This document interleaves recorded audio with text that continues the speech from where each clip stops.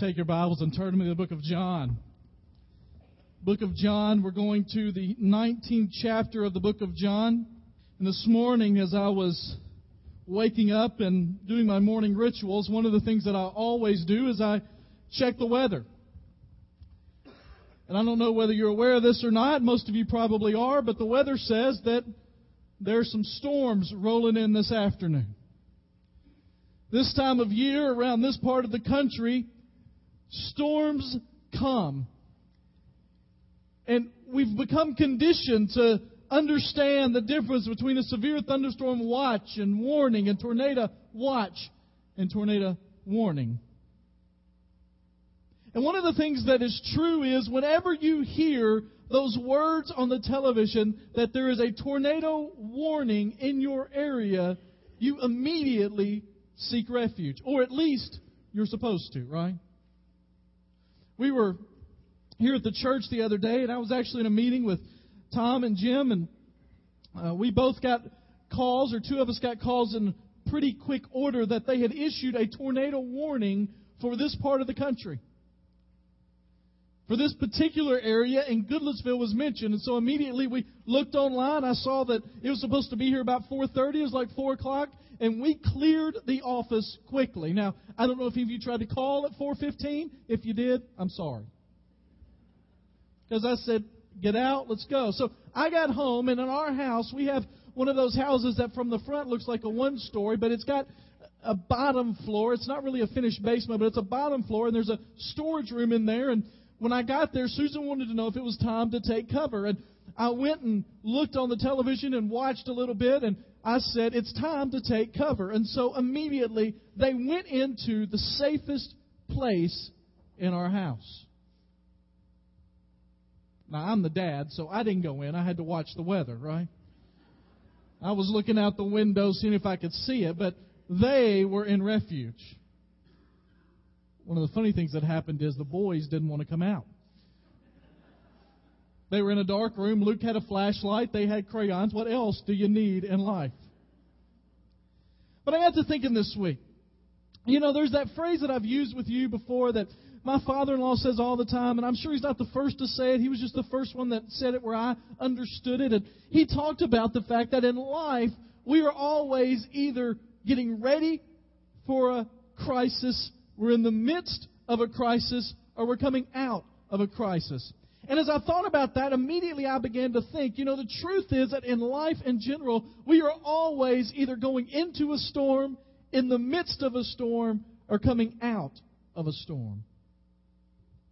And as I began to think about that, I started to think, you know, in order for us to make it through life, we have got to find a place of refuge in the midst of those storms. Amen? I mean, if I don't have anywhere to which I can run, if I don't have anywhere that I can take refuge, then the storms will batter and beat and wear me down. Last week we started a quick series on the idea of hope. And this morning, the place that I want to talk about, or the facet of hope that I want to talk about, is the fact that in times of storms, in times of crisis, in times of real difficulty, where do you run for refuge?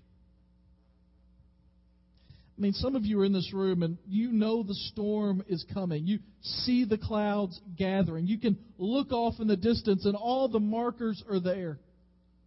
Perhaps it's a relationship that you do everything in your power to keep together, whether it be a marriage, whether it be a friendship, whether it be a child and you. You do everything you can to imagine to keep it together, but in the end, it is falling apart.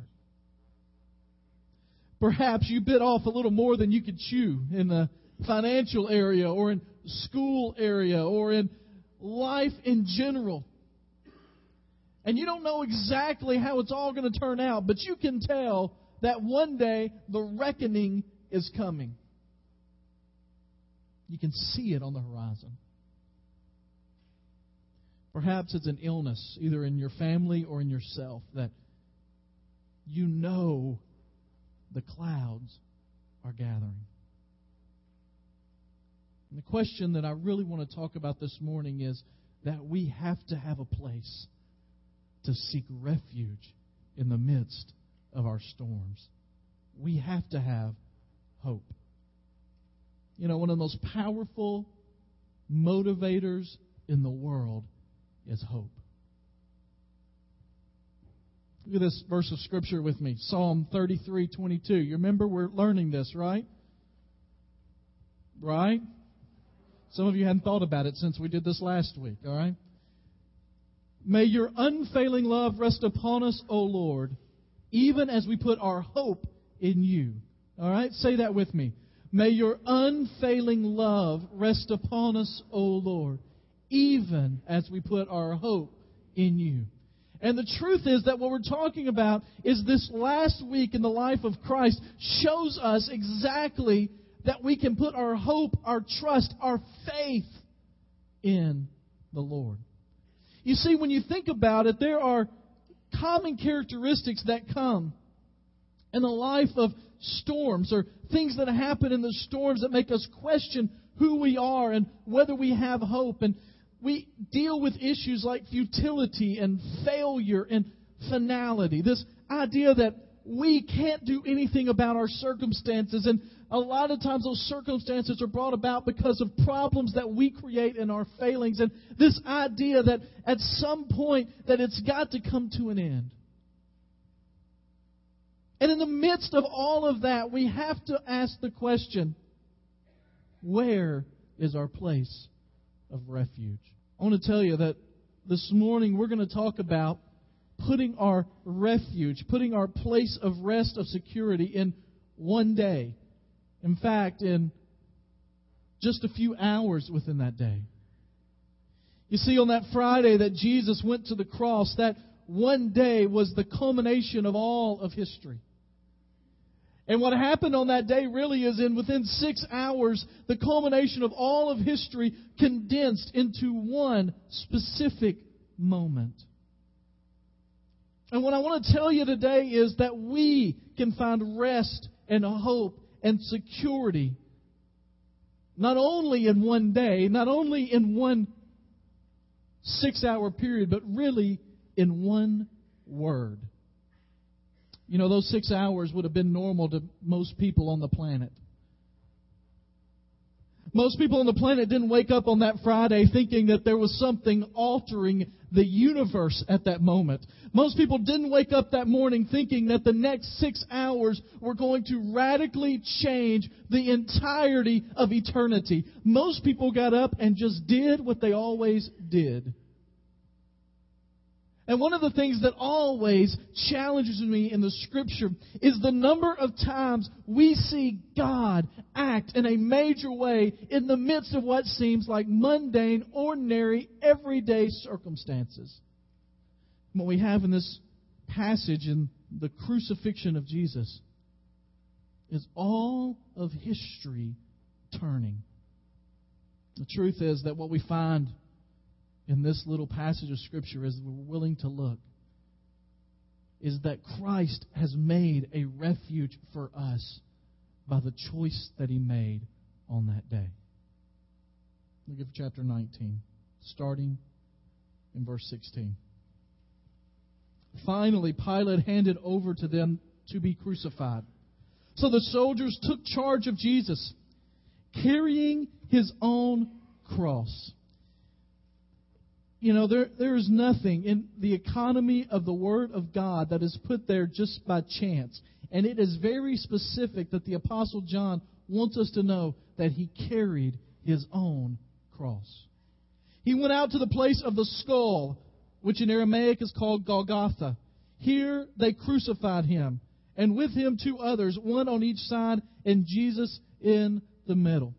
You know, most of us in this room have seen video depictions of what the crucifixion of Jesus might look like, and a lot of them are too tame for what actually happened, and some claim that even a movie like The Passion of the Christ may have gone a little too far in depicting it. Here's one of the interesting things about Scripture, is that when we get to that moment, when we get to the actual crucifixion moment, when we get to the actual scourging, flogging of Jesus, the biblical writers give us very little detail. Here's why I think that happens. Is because they couldn't stand to relive it. Notice John. This is interesting to me. John spends half of his book telling us about the last week of Jesus and the second most important event of the week. Now, mind you, it is the second most important event of the week. The most important one is still coming. But the second most important event of the week, the crucifixion of Jesus, the actual putting Jesus on the cross, lifting Him up for all to see, is said in this kind of wording. Here, they crucified Him. You have to remember, there was one apostle at the foot of the cross, right? If there was anybody that could have given us the details, he could have. Pilate had a notice prepared and fastened to the cross. It read, Jesus of Nazareth, the King of the Jews. Many of the Jews read the sign, for the place where Jesus was crucified was near the city, and the sign was written in Aramaic, Latin, and Greek. And the chief priests of the Jews protested, do not write the King of the Jews. This man claimed to be the King of the Jews. Pilate answered, what I have written, I have written. I don't think that means that Pilate was converted. He was using Jesus as an example. When the soldiers crucified Jesus, they took His clothes, dividing them into 4 shares, one for each of them, with the undergarment remaining. The garment was seamless, woven in one piece from top to bottom. Let's not tear it, they said to one another. Let's decide by lot who will get it. This happened that the Scripture might be fulfilled, which said, they divided my garments among them and cast lots for my clothing. It's hard to imagine there were 4 guys there that day. Literally at the foot of the cross. Literally there with the Savior of the world as He died, who didn't have a clue what was going on. Near the cross of Jesus stood His mother's sister Mary, the wife of Clopas, and Mary Magdalene. When Jesus saw His mother there and the disciple whom He loved standing nearby, He said to His mother, Dear woman, here is your son. And the disciples, here is your mother. From that time on, the disciple took her in. Verse 28. Later, knowing that all was now completed, and so the Scripture would be fulfilled, Jesus said, I am thirsty. A jar of wine vinegar was there, so they soaked a sponge in it, put the sponge on the stalk of a hyssop plant, and lifted it up to Jesus' lips. Verse 30. When He had received the drink, Jesus says, it is finished. And with that, He bowed His head and gave up His spirit. I told you that there was going to be one word that was going to be the place where we can place everything we have in our lives. We can put our hope in. We can place as a place of refuge in the midst of storms. And it is this. It is that word that comes to be translated, it is finished. Now in our Bible, that's 3 words, okay? I do remember how to count. In the original language, it is one long word that simply says, it's done. It is, as one preacher has said, a word that if you were to have to define it, it would take every word that has ever been uttered in the history of the world, and you would still have some defining to do.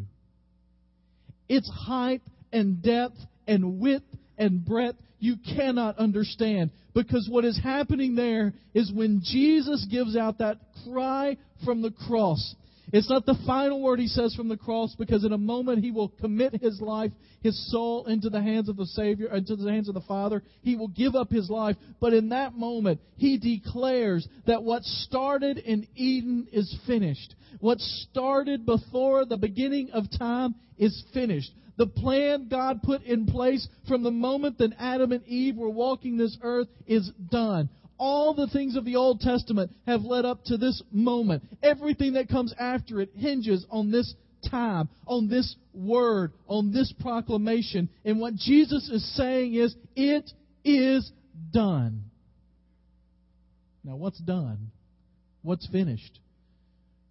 They teach me in my seminary, in my PhD work, that if I just wrote a sentence that said, it is finished, they're going to say, what is it? What is finished? And the truth is that there are a lot of things that are finished there, but a couple that you can understand, first of all, is the suffering of Christ is done. One of the things that I am convinced of in my own heart, I think it's probably true for you as well, is that I have seen so many pictures of the cross, that I have heard so many songs about it, that I am rarely impacted by the suffering that my Savior endured on it. It is a shame that I can sing about it without weeping. It is ridiculous to think that I can talk about it without my heart being pierced. Because while what it bought for me was great, what it did to Him was horrible.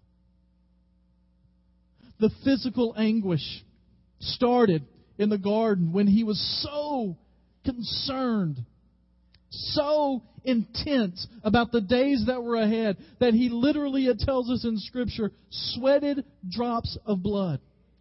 It continued as He was arrested and taken before all kinds of magistrates and leaders and falsely accused, and yet He endured it as a sheep led to slaughter. As they took out the cat of nine tails and would whip it across His back and rip it after it implanted itself in His side and would expose the flesh. As they took the crown of thorns and they embedded it into His skull. And the truth is, He didn't deserve a bit of it. Not a single part of that. He had done absolutely nothing wrong. Now, I know that there are people sometimes in court systems that say, I didn't do it. But there has never been anybody that can stand up and say, I have never, ever in my life done anything wrong. He didn't. And so when He yells out, it is finished. It is a cry of the suffering being done. It is the agony being over. It is the victory over the physical, emotional, and spiritual anguish. Remember that while He's on the cross, one of the things He utters is the opening line to Psalm 22 when He says, my God, why have you forsaken me? He is separated for the first time in eternity from the Father, and He cannot bear it anymore. It is finished. I think He's saying that it's finished, that the plan is done. I mean, you remember in the garden, Adam and Eve were there. They go off course a little bit, but really the plan started before that. You see, we serve a God that is a creator God, and the first thing He created was time. He created the beginning, and then He took after that, and He decided He would create a world, a galaxy, a universe. Let me just put a little plug in for tonight. Tonight at 6 o'clock, if you don't already have a Bible study that you're a part of, some of ours have finished for a little while and we're taking a little break. Tonight at 6 o'clock right here in the sanctuary, we're going to watch a video about how big and immense what God created is, but how much He still cares about us. It's called Indescribable, and I cannot recommend it any higher than just to tell you, you will not be disappointed if you come. But to think that God created the galaxy, He created everything that we see, the universe, everything that we see. The enjoyment He had in creating, the enjoyment He had in putting things out there that we would just now discover thousands of years later. And as He's doing that, He decides to take the ultimate gamble. And He finishes making man, and He turns the paintbrush over to us. And then we mess it up. Amen? We mess it up. How many of you have ever been part of a project that started off real good and then you just do something that destroys the whole thing? Have you ever done that? Huh? God handed us the paintbrush. He says, take over. We start going our own way. People say, why in the world would He do that? Because God knows what every parent knows. Forced love is not love. And what God did is He created us in a way that we would love Him with all our heart, mind, soul, and spirit. But forced love is not love. And it tells us in the Scripture that as they're in the garden and the serpent is there and God gives the punishment to man, woman, and serpent, He tells him the foreshadowing, the first gospel, that one day, Satan, you're going to bite the heel, but then my Son will crush your head. And what He's saying on the cross is, it is finished. Now, the truth is that God is allowing Satan a little freedom right now, but God has defeated Satan. Don't have any clue otherwise. It's done. But here's the thing for you and me. In those last words, what He's saying is, it is finished. The sacrifice is complete. In the Old Testament, they had a tradition that Jews still honor, Orthodox Jews to this day, called the Day of Atonement, Yom Kippur. And in that day, what would happen is that they would do the normal sacrifices, but they would also bring in a goat. And they would lay the sins of the country for that year on the goat, and they would send the goat away so that the goat would take the sins of the community out of the community. It's actually where we get the phrase scapegoat from. And what happened on the cross is Jesus is declaring those sacrifices are done. They're over. There's no need for them anymore. The book of Hebrews would tell us that He was a sacrifice once and for all. And when He says on the cross, it is finished, He says the payment has been paid. It is paid in full. So what does that mean for us? 3 things this morning I want you to see real quickly out of that one phrase, it is finished. These are not original with me. Several years ago, I read a book that I would highly recommend. It's called 6 Hours One Friday by Max Lucado, one of his first. And in there, he gives these 3 things, and they're so good I can't improve on them, and God just impressed them on my heart this week. And the first one is this. The first thing we understand is that your life is not futile. Your life is not futile. What does that mean? That means your life has real meaning. You know, you can learn a lot about people by what they say as they're passing on from this place to their eternal destination. You know, Sigmund Freud is considered the father of modern psychology. And what's interesting is he's considered to be one of the smartest men that's ever lived. He's got all these theories and ideas, things that we still talk about today. We talk about a Freudian slip even today. And on his deathbed that he induced by medical suicide, he was laying there, and as his life was flowing out of him, he says, "This is absurd." Over and over again, he repeated, "This is absurd." One of the greatest minds of our era apparently thought at the end that life was meaningless. Or what about P.T. Barnum? You know P.T. Barnum, right? Barnum and Bailey Circus, you know him. He was considered the greatest showman on earth, and they were talking about his death, and was reading about that this week. And on his deathbed, as he's getting ready to pass from this life into the next, from here until eternity, P.T. Barnum is laying on the deathbed, and he asks, "What were the receipts at Madison Square Garden today?" I don't know about you, but I hope I got better questions than that at the end. Amen? I mean, I hope that I'm thinking about more than what money came in to the company that I'm leaving I'm never going to see again. But you know, the truth is, without Christ's sacrifice on the cross, our lives would be futile. There'd be no hope. There'd be no reason. There'd be no purpose. There'd be absolutely nothing that we could do to make it any better.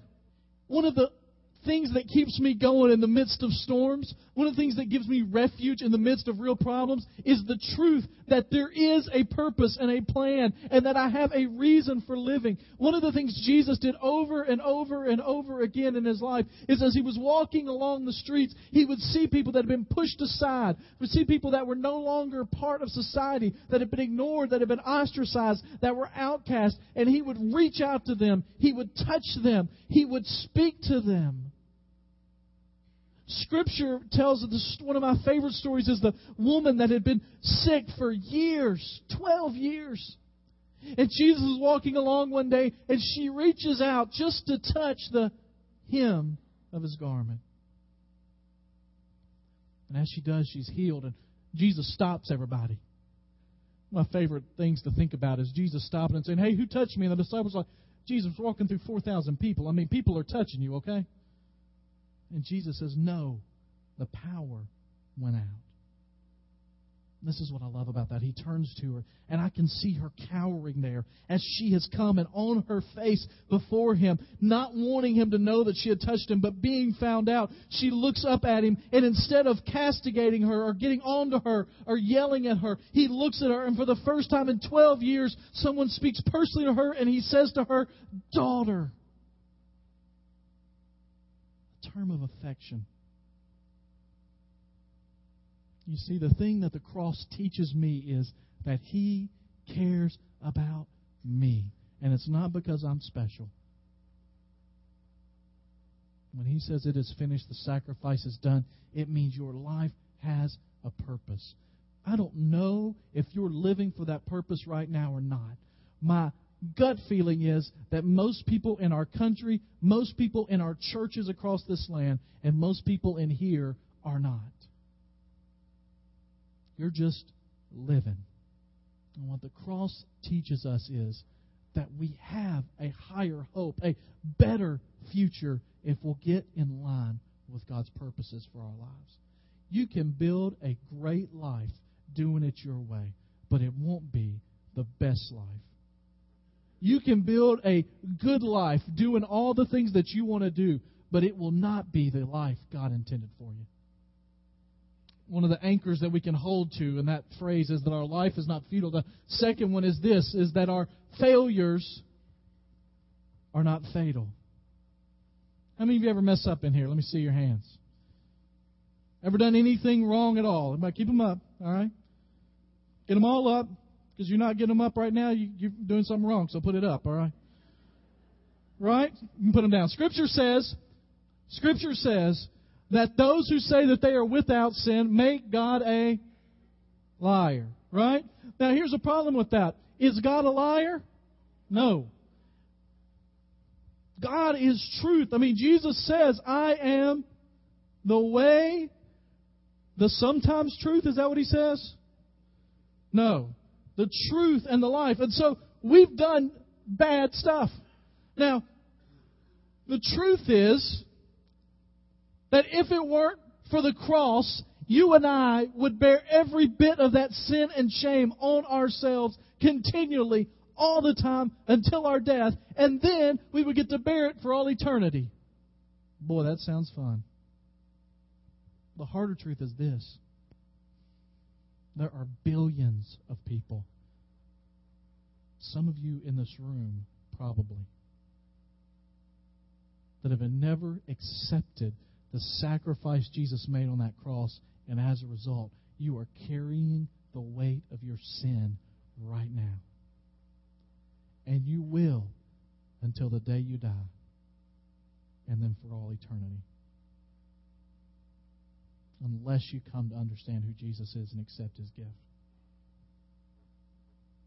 But what He does on that cross in saying it is finished is saying that if you will put your trust in me, if you will believe in me, every bit of this can be wiped clean. I heard somebody tell a story about being on the ocean with somebody, and they were trying to explain sin, and they were explaining sin to some people that had done some really bad things. Some really bad things. And this person said, "You know what? I I just don't think God can forgive my sin. And so this person said, have you ever walked along a beach or seen a beach where there was a little bitty hole where a crab had come out of? I said, yeah, I've seen that. Well, you ever been on the beach and you've seen maybe a bigger hole, maybe where a child has been building a sandcastle and they put a bigger hole beside it. They're digging into it. Yeah, I've seen that. I said, have you ever been to a beach when you've seen a really big hole? Maybe some kind of machine is making it, but it's really large. He said, yeah, I've seen that. Well, I don't understand your point. They said, when the tide comes in, what happens to all the holes? They get washed away, right? They get smoothed out. He said, it doesn't matter whether it's big, medium-sized, or little. And the truth is that what Scripture teaches us is that our failures are not fatal because of what Christ did. That means you don't have to be more good than bad. That means that you don't have to go to church every time the doors are open. We love seeing your face, but being here ain't going to get you to heaven, all right? It means you don't have to count beads. It means you don't have to climb stairs to a statue. It means you don't have to lie on a bed of nails. In fact, it means you don't even have to be good at all. One of the words that Jesus says on the cross is to a guy that had lived his life terribly. And he just says to him in the end, in a final gasp, Jesus, remember me when you go into your kingdom. And Jesus says, today you will be with me in paradise. He doesn't say after you've worked some things out, after a few years. He says today. And the truth is that the glory of what Christ did on the cross is no matter what you've done, no matter who you've been, that when you trust in Him, He wipes it all clean. Here's the last thing. Your death is not final.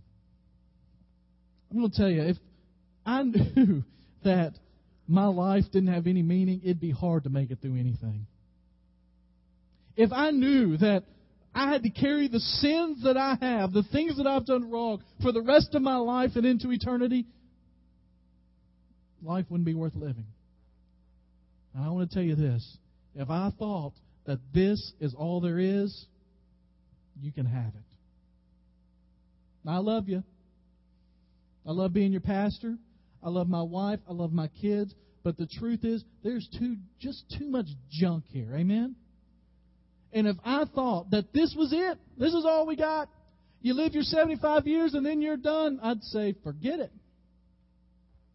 I mentioned P.T. Barnum and Sigmund Freud. It's interesting to contrast them with people like Mother Teresa, who just kept repeating the name of Jesus as she died.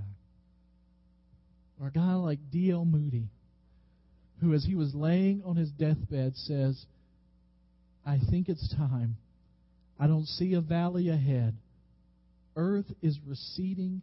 Heaven is opening. God is calling. I must go. 1 Thessalonians chapter 4 is written to a group of people that wondered what happened basically after death. And to those people that had died, you see, they lived under the belief in the first century that Jesus was coming back any day. And Paul says to them, we don't want you to be ignorant, brothers, about those who have fallen asleep. We want you to understand that you're not going to get ahead of them. You're not going to get in line before them. We haven't abandoned them, that they're going to be here. But what's interesting is it says that we're looking forward to a day, because it means not only that our death isn't final, but it means that someday God's going to bring all this to a close. And one day we will celebrate with the marriage supper of the Lamb, and this earth will be remade into a new place where new heavens and new earth will be joined together, and we will dwell in the presence of our Lord always. And in that 1 Thessalonians passage it says, and with the cry of the archangel, in the moment it'll happen.